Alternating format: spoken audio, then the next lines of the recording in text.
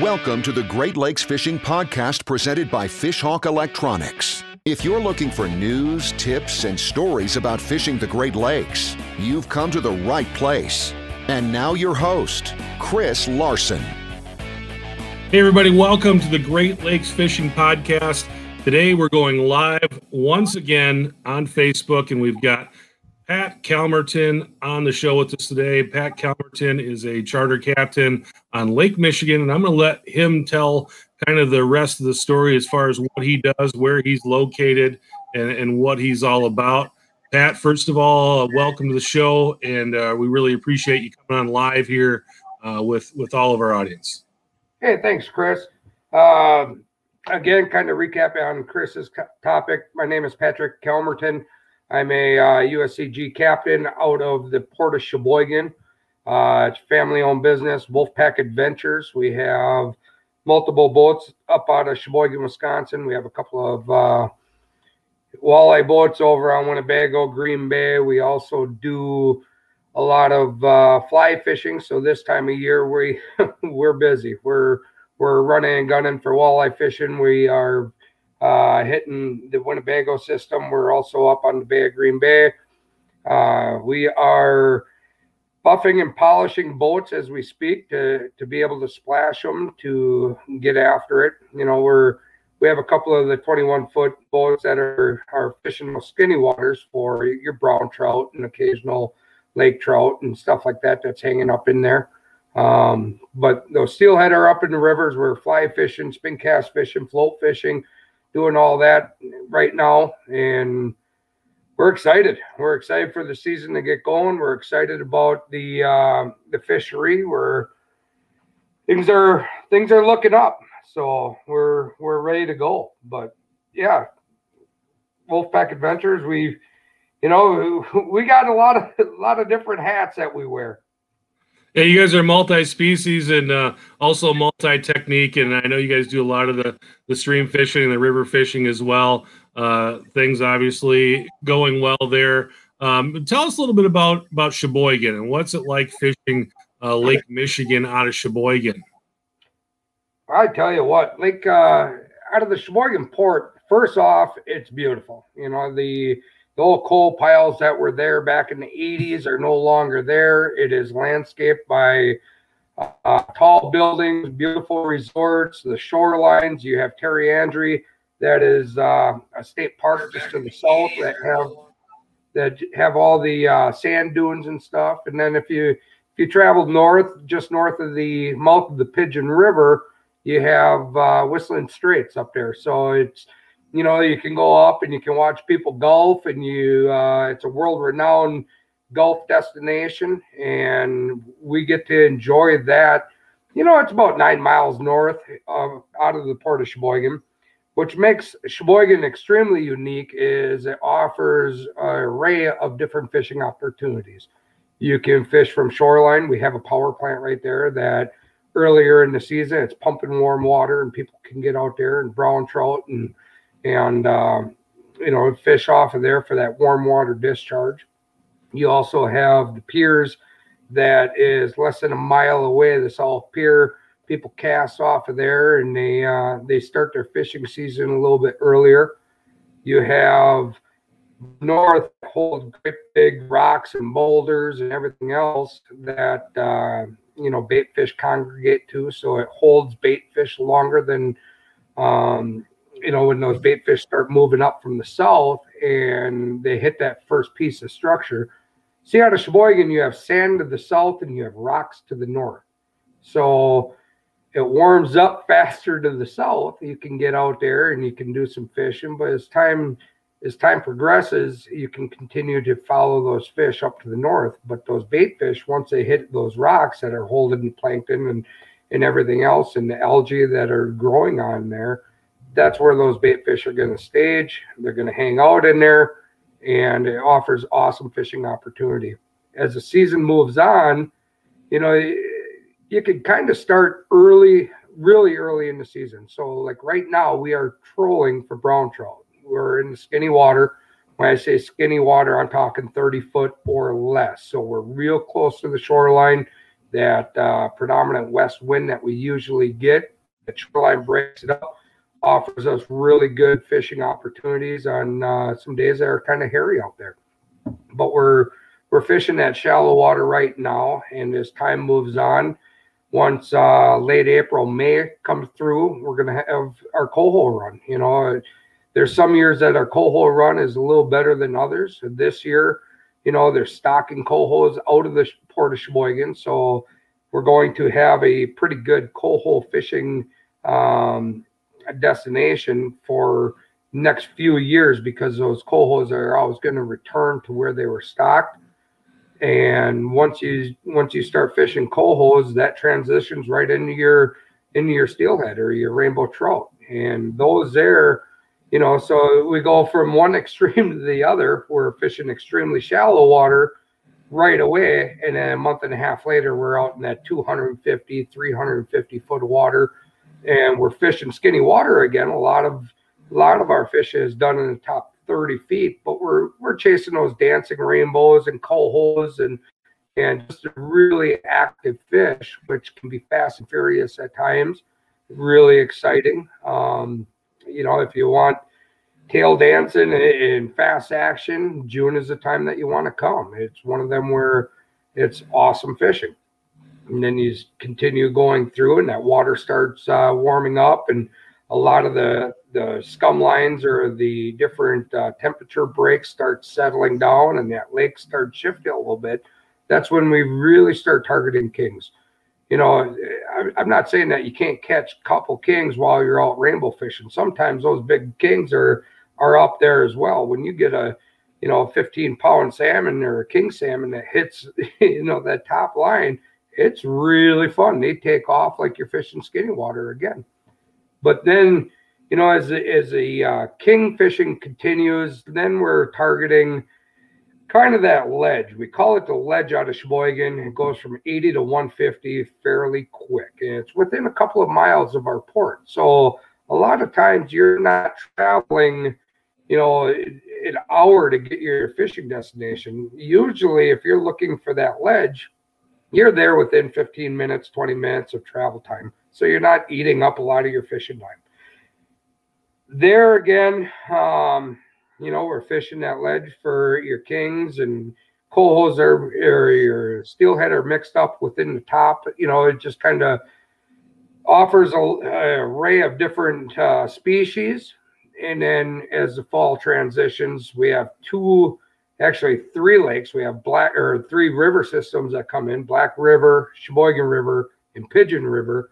And all three of them, those fish will migrate up to spawn. So that offers some tremendous shore fishing once you get into the breakwaters again, up all the way until you hit the Kohler Dam.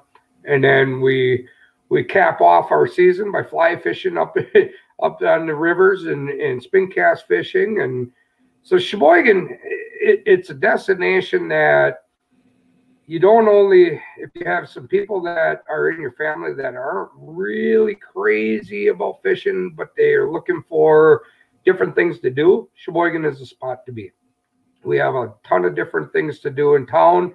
We have a lot of activities. We have water parks. We have great fishing. So it's just it's a premier destination. Very cool, Pat. For you, those of you watching, if someone's got some questions for Pat, feel free to leave them in the comments. That's the great thing about doing the live thing, is that you can ask questions and Pat will be happy to answer them. And the other thing we're going to do, which we do with all of our lives, that if you are chosen as the question of the show, we will be sending you a Fish Hawk swag package. So some hats and stickers and whatever else the guys decide to throw in a box for you. So if you want some free Fish Hawk swag, start throwing some good questions into the comments, and we'll get those to Pat. But we're in April right now, Pat. You guys are doing that brown trout fishing. Tell us a little bit about the details of that, how you guys go about targeting browns early in the year out in your neck of the woods. Early in a year like this, a lot of times you don't need all the fancy equipment. You know, a lot of it is going to be straight line, so no lead core, no nothing. We run a lot of mag lips. We run a lot of stinger spoons. We use a A lot of flutter spoons, you know, a lot of thunder sticks, deep diving, shallow diving. You know, there's all number 3 J plugs. A lot of times what you're going to do there is you're gonna go back old school before the fish hawk was around, you know, where you're throwing that lure over the side of the boat. You're gonna look at it and you're gonna go, you know, you want to wobble flip on the spoons.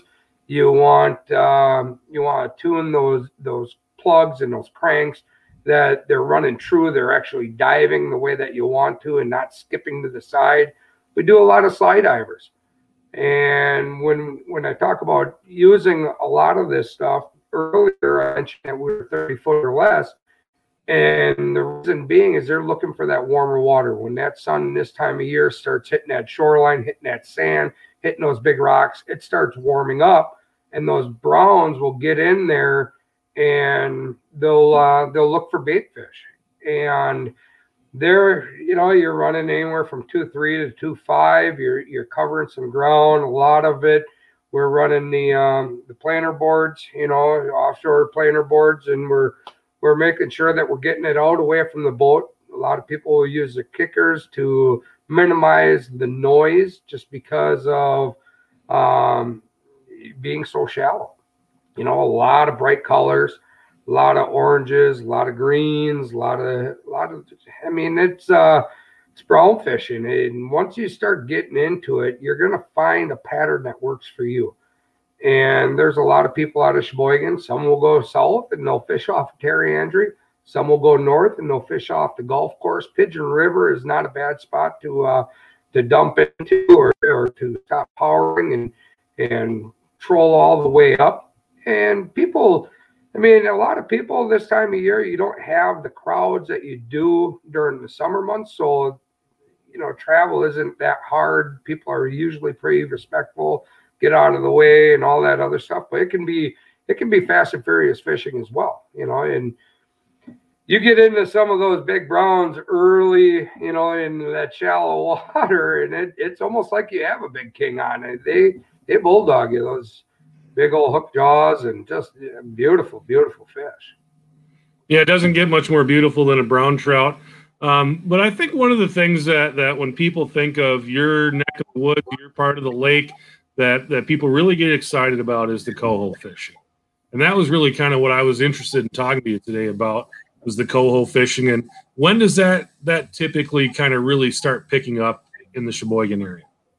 Coho fishing is going to be May. You're looking at pretty much, you know, they're going to start south and they're going to work their way up. So we're seeing Port Washington. Those are kind of known as the coho meccas, if you will. But Sheboygan is no slouch when it comes to coho fishing, especially this year. We have a lot of it's been warm. You know, we've been getting some really nice warm days, and that water temperature is starting to warm up, and those cohos, you know, they're going to start coming up. And once you start getting into cohos, again, extremely vibrant colors. You're looking at a lot of the really orange.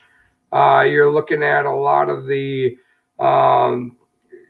bright yellows, the triplot dodgers. We're running some spinning glows behind those triplot dodgers. We're running a lot of flies. You know, you look at those, and, you know, the old pro spoons, little stinger spoons, the JBs, you know, when you get to that kind of fishing, throw your great big, you know, paddle boards and your Pro Troll, you know, flashers and all that stuff to the side. Because these things, they like it fast, they like it bright, and they travel in schools. So once you find that little pod, man, beat up on it. Just keep turning on it. Constant figure eights.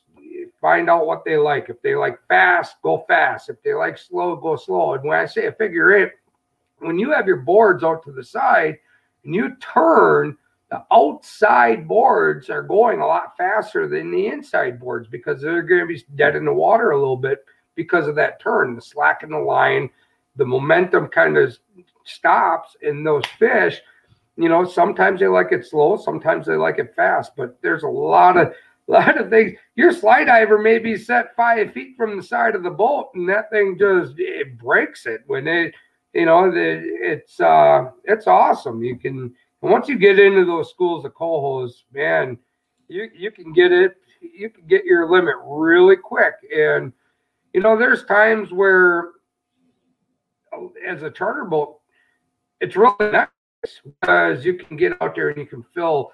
And not only that, but there isn't a better eating fish than this time of year, that cold water, that real deep red meat in them.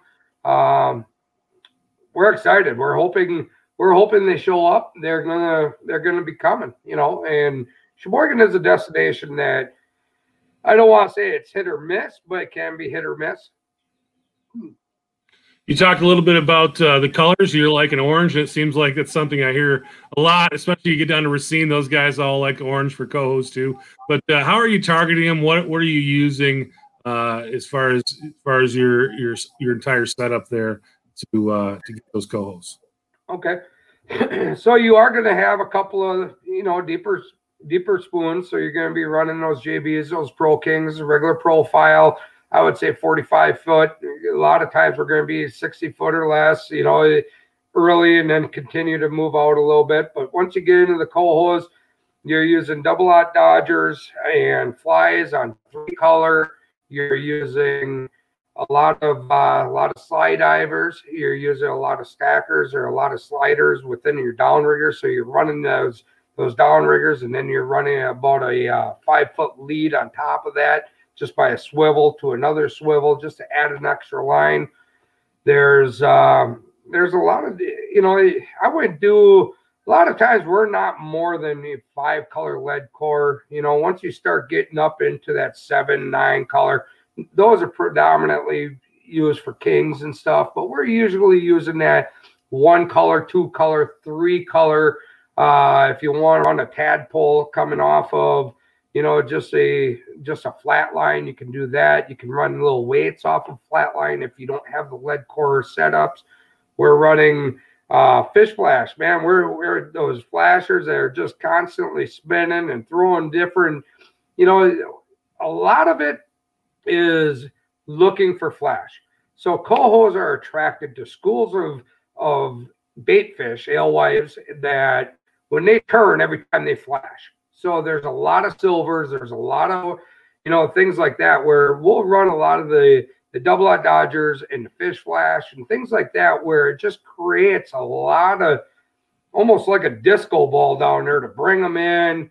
And once that feeding frenzy starts, it's a goal, So you can use your flat lines. We run some Magalips up there, slide divers. We use a lot of those, anywhere from 5, 10, 15, 20, 25 feet of water. You're going to figure out where that school is. There is no written rule on if they're going to be in the top 3 feet or if they're going to be down 40 feet. There is no standard. You have to do your homework. You have to look at those water temperature breaks. Lake Michigan is a huge, it can vary 10 degrees at times, especially this time of year, within 5 foot distance. And that's where, products like Fish Hawk comes in, where you can stay on top of them, find out where the currents are, find out what's going on, and it's going to improve your fishing tremendously. At least that's for us. Very cool, Pat. Tell us a little bit about that. You talked earlier in the show about stocking going on in Sheboygan. I know that's a big deal in Wisconsin right now. The Wisconsin DNR has increased their stocking this year, and it's one of those things that really, in a lot of places, that's not happening. So what's kind of gone into that decision for the DNR to start putting more fish into the water? Public opinion. It's one of them where there was a lot of hearings. They listened to the people that fish. They know that brown trout fishing is a entertaining thing for a lot of the people that don't have the opportunity or the means of having the boats to be able to get out on the lake. So when they had their spring hearings, they had a multitude of different meetings, and they listened to the public. They listened to what we were seeing for alewives. They looked at the three different years. So I think it's 2000, 2001, or 21 and 22. 2021 and 22, I think they concluded at 550,000 fish in Lake Michigan. And there's going to be a mixture. There's going to be some brown trout. There's going to be some rainbow trout. There's going to be some coho salmon, king salmon. They're reducing some of the brown trout stocking. I don't know the numbers right off the top of my head, but it's going to offer some tremendous fish in the next few years. Our alewife population is coming down. We're seeing pretty good schools of alewife still, but they say lake wide, the smelt, the alewives, all that stuff are coming down. So what their thing was it's a put-take resource.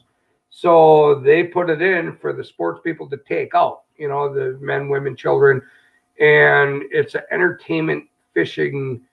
Way back when they stocked these fish, because the alewives were rolling up onto the shoreline, stinking all the towns and everything else, and they were bringing bulldozers in, scraping the beaches to clean up all the alewives that were dying off because of their lifespan is so short.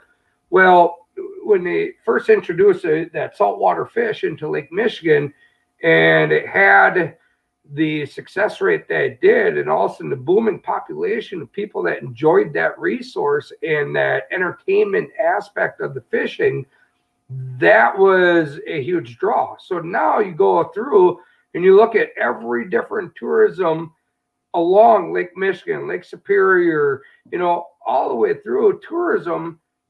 The sports people that come to town to fish either on charter boats or personal boat is a huge, I guess that is what's making the city strive. So when the fishing is terrible, or when the fishing is tough or whatnot, everybody works so many hours nowadays to be able to support their family and put food on the table and everything else, that when you have that extra means of money, you can go to the store to buy a fish.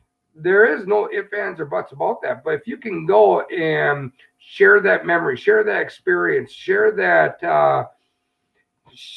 You share it with your friends, your family. Everybody always asks, why would I go charter fishing, or why would I want to go out on Lake Michigan? Because it's something that if you've never done it, you have to experience it. But we have a fishery, and the DNR now is working to maintain that fishery that they have established in the past to make the entertainment flourish, if you will. Very cool. What about you talked a little bit about steelhead and some of those steelhead being mixed in with the coho, and that tends to be, where you get them. As the season progresses, how does that steelhead fishing change? Oh man, I love it. Steelhead fishing, when you're out steelhead fishing and you're running your boards, and you got 4, 5, 6 boards on each side.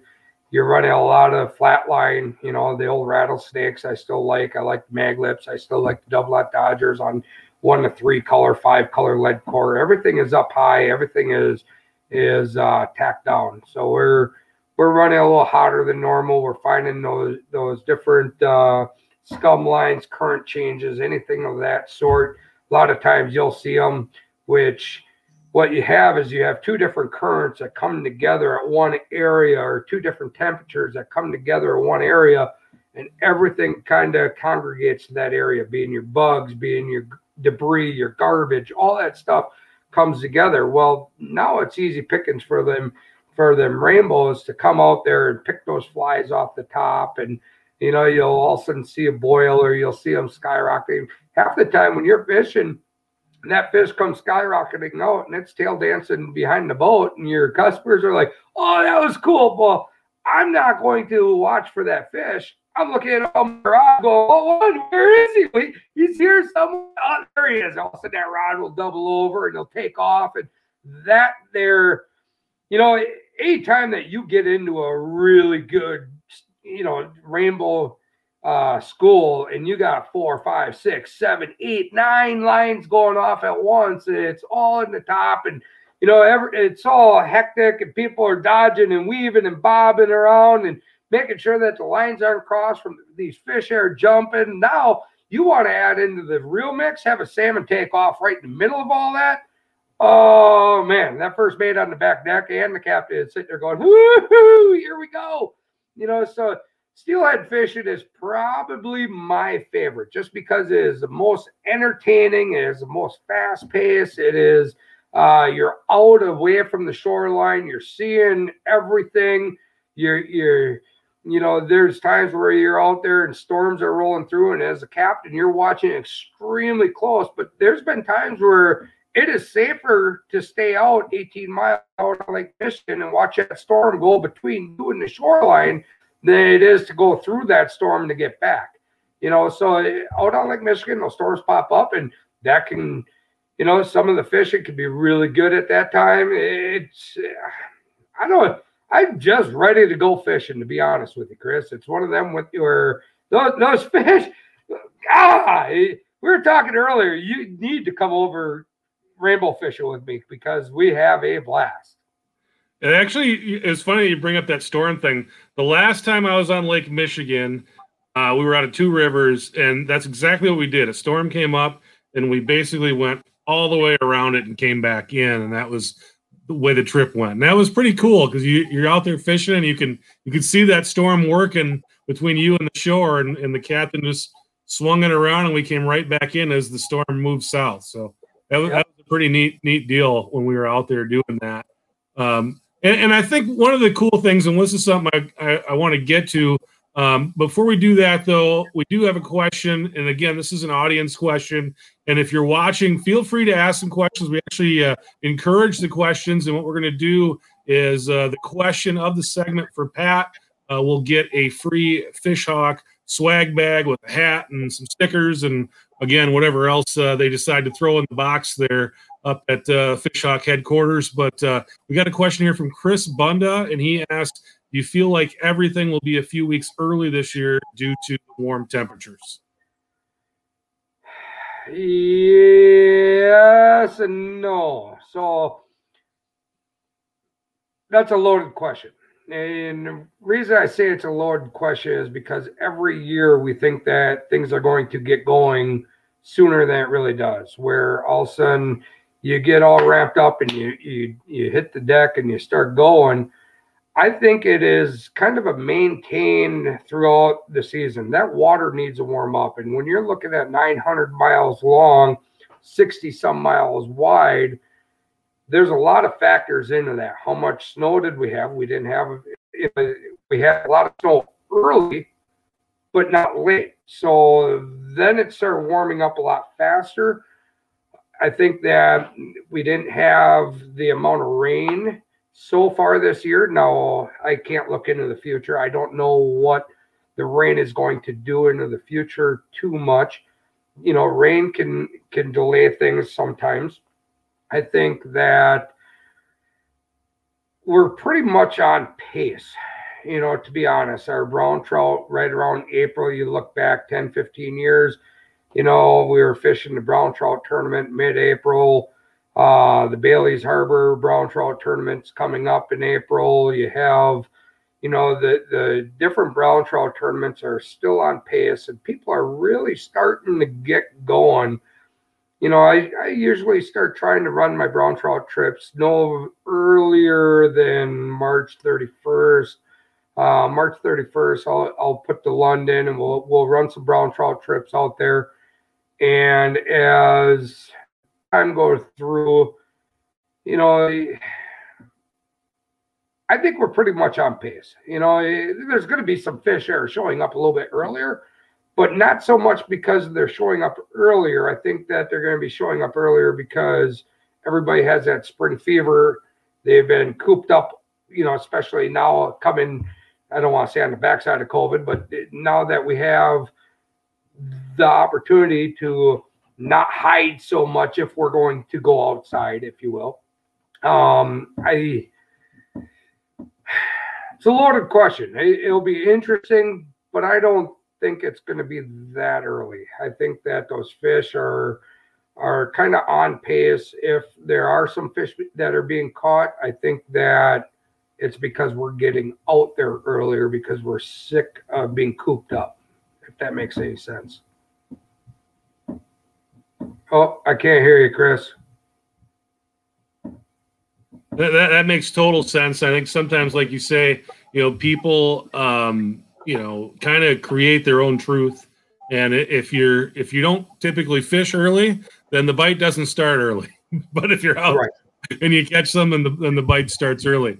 I want to ask you kind of some other kind of more fun questions. But before we do that, let's talk fishing one more chunk, and that is we talk kings, and I think that's what everybody wants to hear about is kings. And how do you go about your king fishing out of Sheboygan? What does that look like? What does your program look like when you're out there king fishing? King fishing off of our 21-foot Lund is no different than king fishing off of our 16-foot Sylvan to our 38-foot Cosmo. All functionality runs the same when it comes to king fishing. You have your downriggers across the back. Some people run 3, some people run 4, some people will run 5.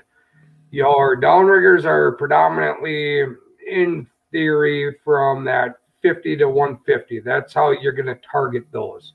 So you got your back set there. And off of your downriggers, a lot of times early you're going to start spoons when those bait fish are still a little bit smaller. As the summer continues and they continue to eat and those bait fish continue to grow, then we're going to start switching over. We're going to start using a lot of the Pro Trolls and a lot of the coyotes and, some of the boards with that fly lead, and you're going to start running a lot of that. We run a lot of fish flash out there. We run a lot of maglips. We run off of our downriggers. I would say between downriggers and wire divers, and coppers, we're all over the place. So your boards, or when I say a flash or fly, I'm just going to say a flash or fly. It may be the fish flash with a spoon, kind of the same category, in my opinion, where you have that flash that looks like the school of the bait fish coming through, and then that leg of the prey fish, I should say, so that it simulates a dying alewife or something trying to catch up on, and that predator fish is always going to take the weakest. Nature runs its course no matter what it is. That prey fish is looking for an easy meal. It's going to look for something that's lagging behind the rest of the school. So I'm going to run my flasher flies. I'm going to run my fish flash with a small spoon, either be a pro spoon or a small stinger or any of that sort. So I'm not disturbing the action of that bait. I need something lighter back there that continues to have that flip, or that wobble flip action. So you're seeing all sides of that, and it's kind of creating that color. Once you get off of the back deck where you have your downriggers, and a lot of people don't run downriggers on smaller vessels. Now you got your, on the inside, right next to your downriggers are going to be your wire divers. The wire divers adds a different element. It adds some vibration into the water. You can get down as deep using Magnum, Dipsy divers. You can get down there, dive real deep. And majority of the time, I would say I'm running anywhere from 85 to 150 on those. Feet on the line counter, that is. So I'm going to hit that line counter. I'm going to put them on at like a 0, about a 1.5 setting. I'm going to go down 85 to that 150. And there again, everything depends on the temperature of the water. So I'm looking for that feeding temperature that is going to create the best bang for the buck, if you will. That you're going to see it on your graph where you're going to have fish sitting between that 50 to 80 foot and 150 feet. and it's a constant thing. Well, that's because there's either a current change, a temperature change, something in that water column at that depth is what's causing that. And there again, we rely on Fish Hawk every single minute of every single day. Not only to the fact where the captains watch it, I got mates on the back deck tuning in on the app to figure out what is going on, because it may change in a half mile. Let's say we're going and all of a sudden the bite dies and we haven't had a bite in 10, 15 minutes. Something changed. Those fish aren't just right there. There's a reason that they're hanging there. Either there's a break in the current, there's a temperature, whatever the case may be. But we're going to spin around on that break again, and we're going to hit that area because they're all congregating there. Maybe that's where the school of fish is, but that school of bait fish is sitting in that area for a reason. So going back, I'm sorry, I get sidetracked.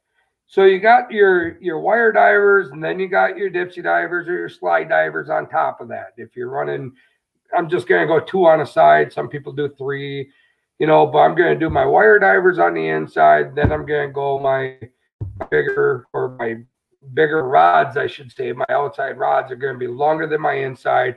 And I'm going to run those. Now on my top ones, I'm going to be running spoons. So on those wires, going back to before, a lot of times I'm going to have that flasher fly. I'm going to have that fish flash with the spoon behind it.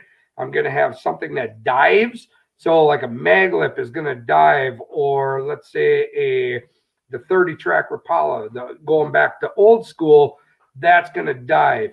So that's where those are. My next rods up are going to have probably, all depends on what your skill level is. Sometimes if you're set at a 4.5 on the bottom of that diver, you want the inside at 1.5, the outside a little higher, so it skips out to the side more instead of diving down.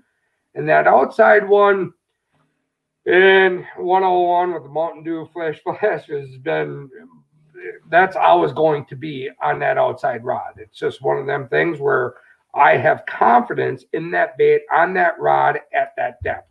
So I'm going to run that. I have rods I can play with, but one of them rods is always going to have a green hollow, and one's going to have a Mountain Dew hollow. Enticer blade, double fin on the backside, and that is what's going to be on my outside divers.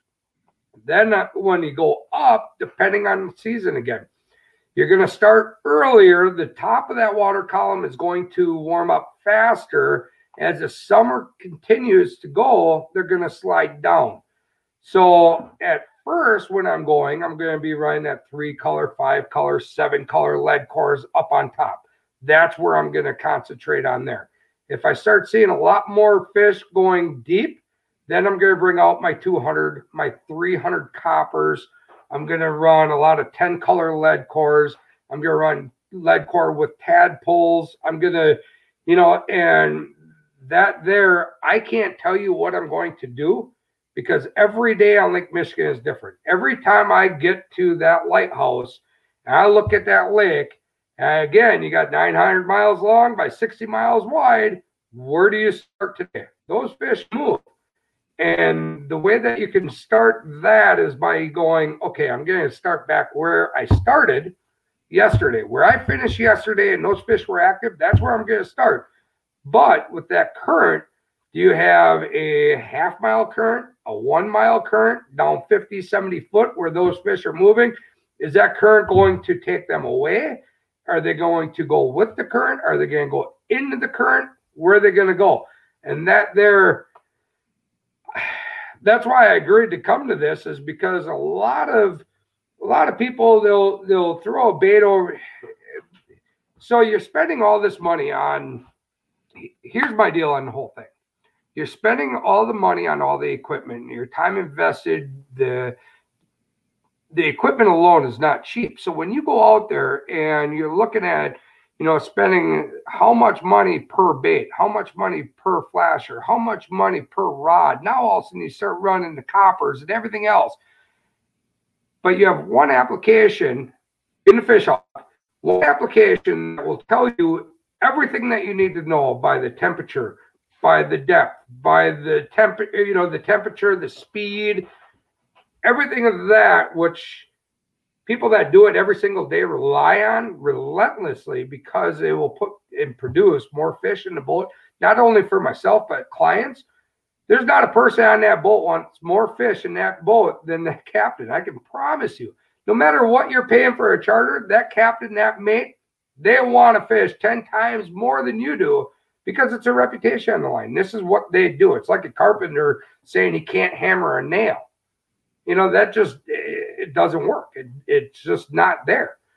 So when it comes to salmon fishing, early in the season, we're fishing up a little bit higher. Later in the season, we're down deeper. If that lake flips, which Lake Michigan does flip a couple times a year, then you start all over again. You're trying to learn how to swing the bat, if you will. You know, you have to, gosh, Michigan, she's just cruel sometimes, but she's very awesome other times. Pat, one of the big reasons I wanted to have you on is because your personality, and you've let it peek out a few times in this interview, but here's where I want to give you a chance to kind of tell your favorite story. You know, if I was going to give you a few minutes to do a stand-up routine on kind of your favorite moment out fishing Lake Michigan, what's kind of one of your favorite stories from being out on the water, whether it's with clients or just kind of a fun type of trip? What's a story that somebody says, hey, tell me about a good time you had in the lake? What are you going to share? Chris, that's not very nice. I mean, you know how many years I've been doing this? Oh, man. Favorite time on Lake Michigan. There is no one time that you can really pinpoint, you know, quite honestly. There's a time way back when I was still 18 years old, bought my first Thompson with the dog house. We were up fishing brown trout, and I looked over, and, you know, I've been doing it since I've been really, really little. But I had some friends on the boat that when they looked down, that water was so clear, and I was pointing out the rocks up to the north. They're great big rocks, you know, and it looks like they're 3 feet under the boat, where really they're 15 feet down. And I was like, look at that boulder. And that's an ongoing joke of, oh, every time we pass a rock, oh, look at that boulder, you know, just jerks. You know, you got that one. You got the why I do what I do yet is that person that is, for example, there was a 90-year-old man, and he caught a 4-pound rainbow trout.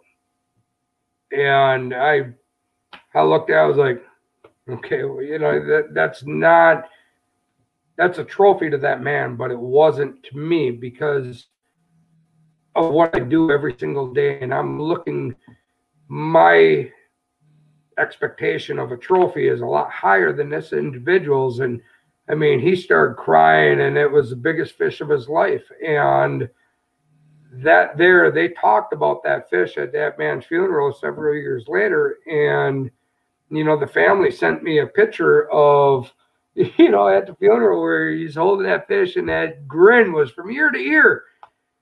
That there will always stick out in my mind as I helped ease that moment at one of the saddest times of that family's life, you know, and that was very special to me. Another very special time to me was when my kids, you know, my kids were, I have it in my office here somewhere. I don't even know where, to be honest. I'm terrible, but, you know, I got my 2 older kids holding a rainbow trout, my baby little girl that fishes with me everywhere in the country right now with these stupid little glasses on, and she's trying to touch a fish. That I can tell you exactly where I was that day out on the lake. I can tell you exactly what it bit. I have, you know, I met my wife out on Lake Michigan. She was a client. I know, my bad. I'm guilty. I'm guilty. She was a client. So, you know, I met her out there. That body of water will offer as many or memories than you will ever, you know, you remember the fire drills. You remember the time that you had nine fish on at once, and all 9 were legitimate fish in all different areas going all crazy. I remember that. I remember the sunrises coming up and the sunsets and the wind and the storms. And, you know, there's not really, you get excited when that rod buckles and just starts screaming before you see it. You get excited when the client is excited. I personally, that is what fishing is for me. It's that excitement level. We're an entertainment business. You know, if you kid yourself and tell everybody or try to promote yourself as a fishing business along with the other how many hundreds of charter boats or captains or anything else that are on that lake, I have to step back once in a while and not only tell myself, but also tell the family that I work with, you know, being my captains, my mates, everybody else, that we're in this for entertainment. We are in this. Anybody can go to the store to buy a fish. That's not what we're spending hundreds of thousands of dollars on equipment and on merchandise and everything else. It is much bigger than that. A fish is a very small part of the equation that we're really trying to get the answer to. And I hope I never get the answer. I honestly hope I never get that answer that I'm looking for or I'm not looking for to complete this cycle, because I'm excited doing every day species we talk about. I'm excited about all the new technology that's coming out. I am going to be 100% honest with you. My captains and my mates and the people that I am a team member with, a family member with, that run those boats every single day, that are younger than me and do their research and go through all the ifs, ands, or buts of the new technology and the different stuff that's coming up, they show us now. They show us the new stuff, and I still find myself going back to my 30 tracks, or I run J plugs every single trip, or I remember that time where, you know, a staple back in the 90s when I was running 100-foot back on I'm not talking line counters. I'm talking, you know, I'm actually counting how many level winds on a regular reel am I going back before I set it on the downrigger, 55 down on the red nose J plug. The silver J plug had rattles in it with the red nose. That fish took a fish every single trip between 9 o'clock and noon. Every single day, that thing was going to go. And why did it go? Because I had the confidence in it. Or maybe because that J plug is less forgiving than the currents and the temperatures and everything else that now we have the capabilities of looking at through the different technology that's out there. This whole, you know, years ago, before the quagga mussels and the zebra mussels and everything else, we were digging those 30 tracks in the mud and bouncing our balls on the bottom with the flash on there red Evil Eyes. We were running Evil Eyes on the bottom and real close to the ball, and we wouldn't have them going up the bottom. So the memories on Lake Michigan is something that can never be taken away from me. And I hope that never stop. But to pinpoint one, I can't, obviously. I rattle on. Sorry. No, that was great. And I really appreciate, Pat, all the time you spent with us. We're going on to over 45 minutes now. I got one more question for you, and hopefully it's not, maybe it's the hardest question. Maybe it'll be the easiest one. But one of the things that you keep saying is, you know, back then, back here, remember this. You've been out on the lake for a long time. Tell us a little bit of just how the lake has changed. What is it like? What are some of the things that you can really come to mind and say, it's this now and it was that then? What has changed, and what's different now than what it was when you got started? Clarity. I think that the clarity has a tremendous amount of it. We are back when I started, you know, back in, 90, 91, 92, when I started running for charter boats as a first mate. Clarity really wasn't an issue. You know, we were running our Dipsy divers. we were running our downriggers. We didn't have lead core. We didn't have copper. We didn't have wire. We didn't have the technology. We didn't have the tadpoles. We were throwing wrenches or weights on there to get down a little deeper the farther that you went. The clarity now, everybody is trying to eliminate more than that. So like ourselves, we used to run 5 downriggers. We're down to 3 because even the wire or the Power Pro or whatever you're using for your downrigger line to be able to cut that line, well, it's still throwing bubbles. When you're going through the water, if you're 150 foot down with 5 cables coming through the water all at once, it looks like a great big screen of bubbles coming at you. You know, it just doesn't look natural. Where in the past, I think before that water was so clean and so clear that they couldn't see it from so far away.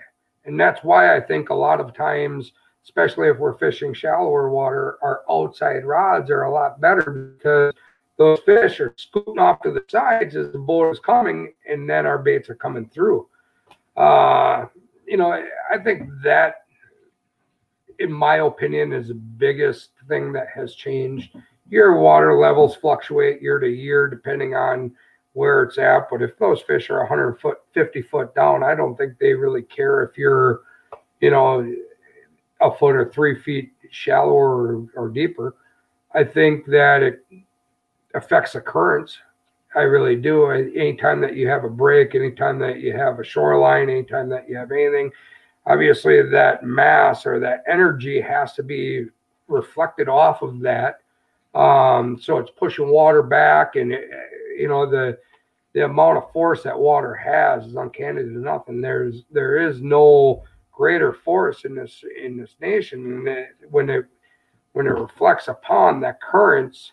But I think that you guys helped eliminate a lot of that to help figure that out. I think that those are some of the biggest things I would have to say. You know, zebra mussels, quagga mussels, but they've been around forever.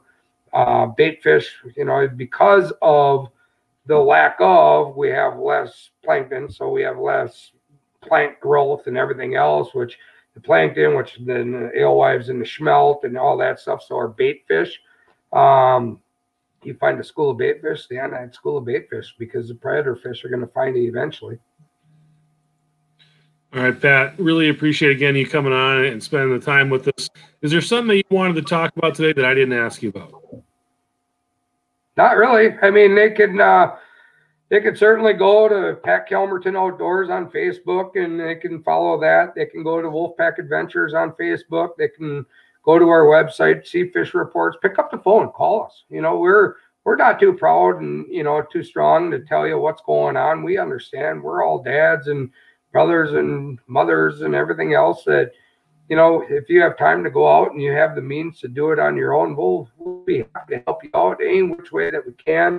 If you have questions on the fish hawk that come up, either the X4, the X4D, the X2, whatever the case may be, we use them all. So it's one of them where if you have questions, by all means, we're here as another source for you to help put more fish in the boat. Well, again, Pat, thanks so much for coming on. If you want to find out more about Pat, he told you where to find him on Facebook. The website is wolfpackadventures.com. And again, thanks so much for coming on and spending some time with us and sharing your knowledge with the audience. It's really valuable to talk to somebody like you who's been around for a while. Don't want to make you sound like an old guy, but it's good to have you on and to share your knowledge with the audience. Yeah, go to Pat Kelmerton Outdoors. You know, like and follow that, because we're going to have a lot of videos yourself. We're talking about going back and forth, and things are just going to be posted there as well. Awesome. Thanks for listening. Thanks for watching. We'll talk to you next time. Thanks for listening to the Great Lakes Fishing Podcast presented by Fishhawk Electronics. For more information on fishing the Great Lakes, visit our blog at fishhawkelectronics.com.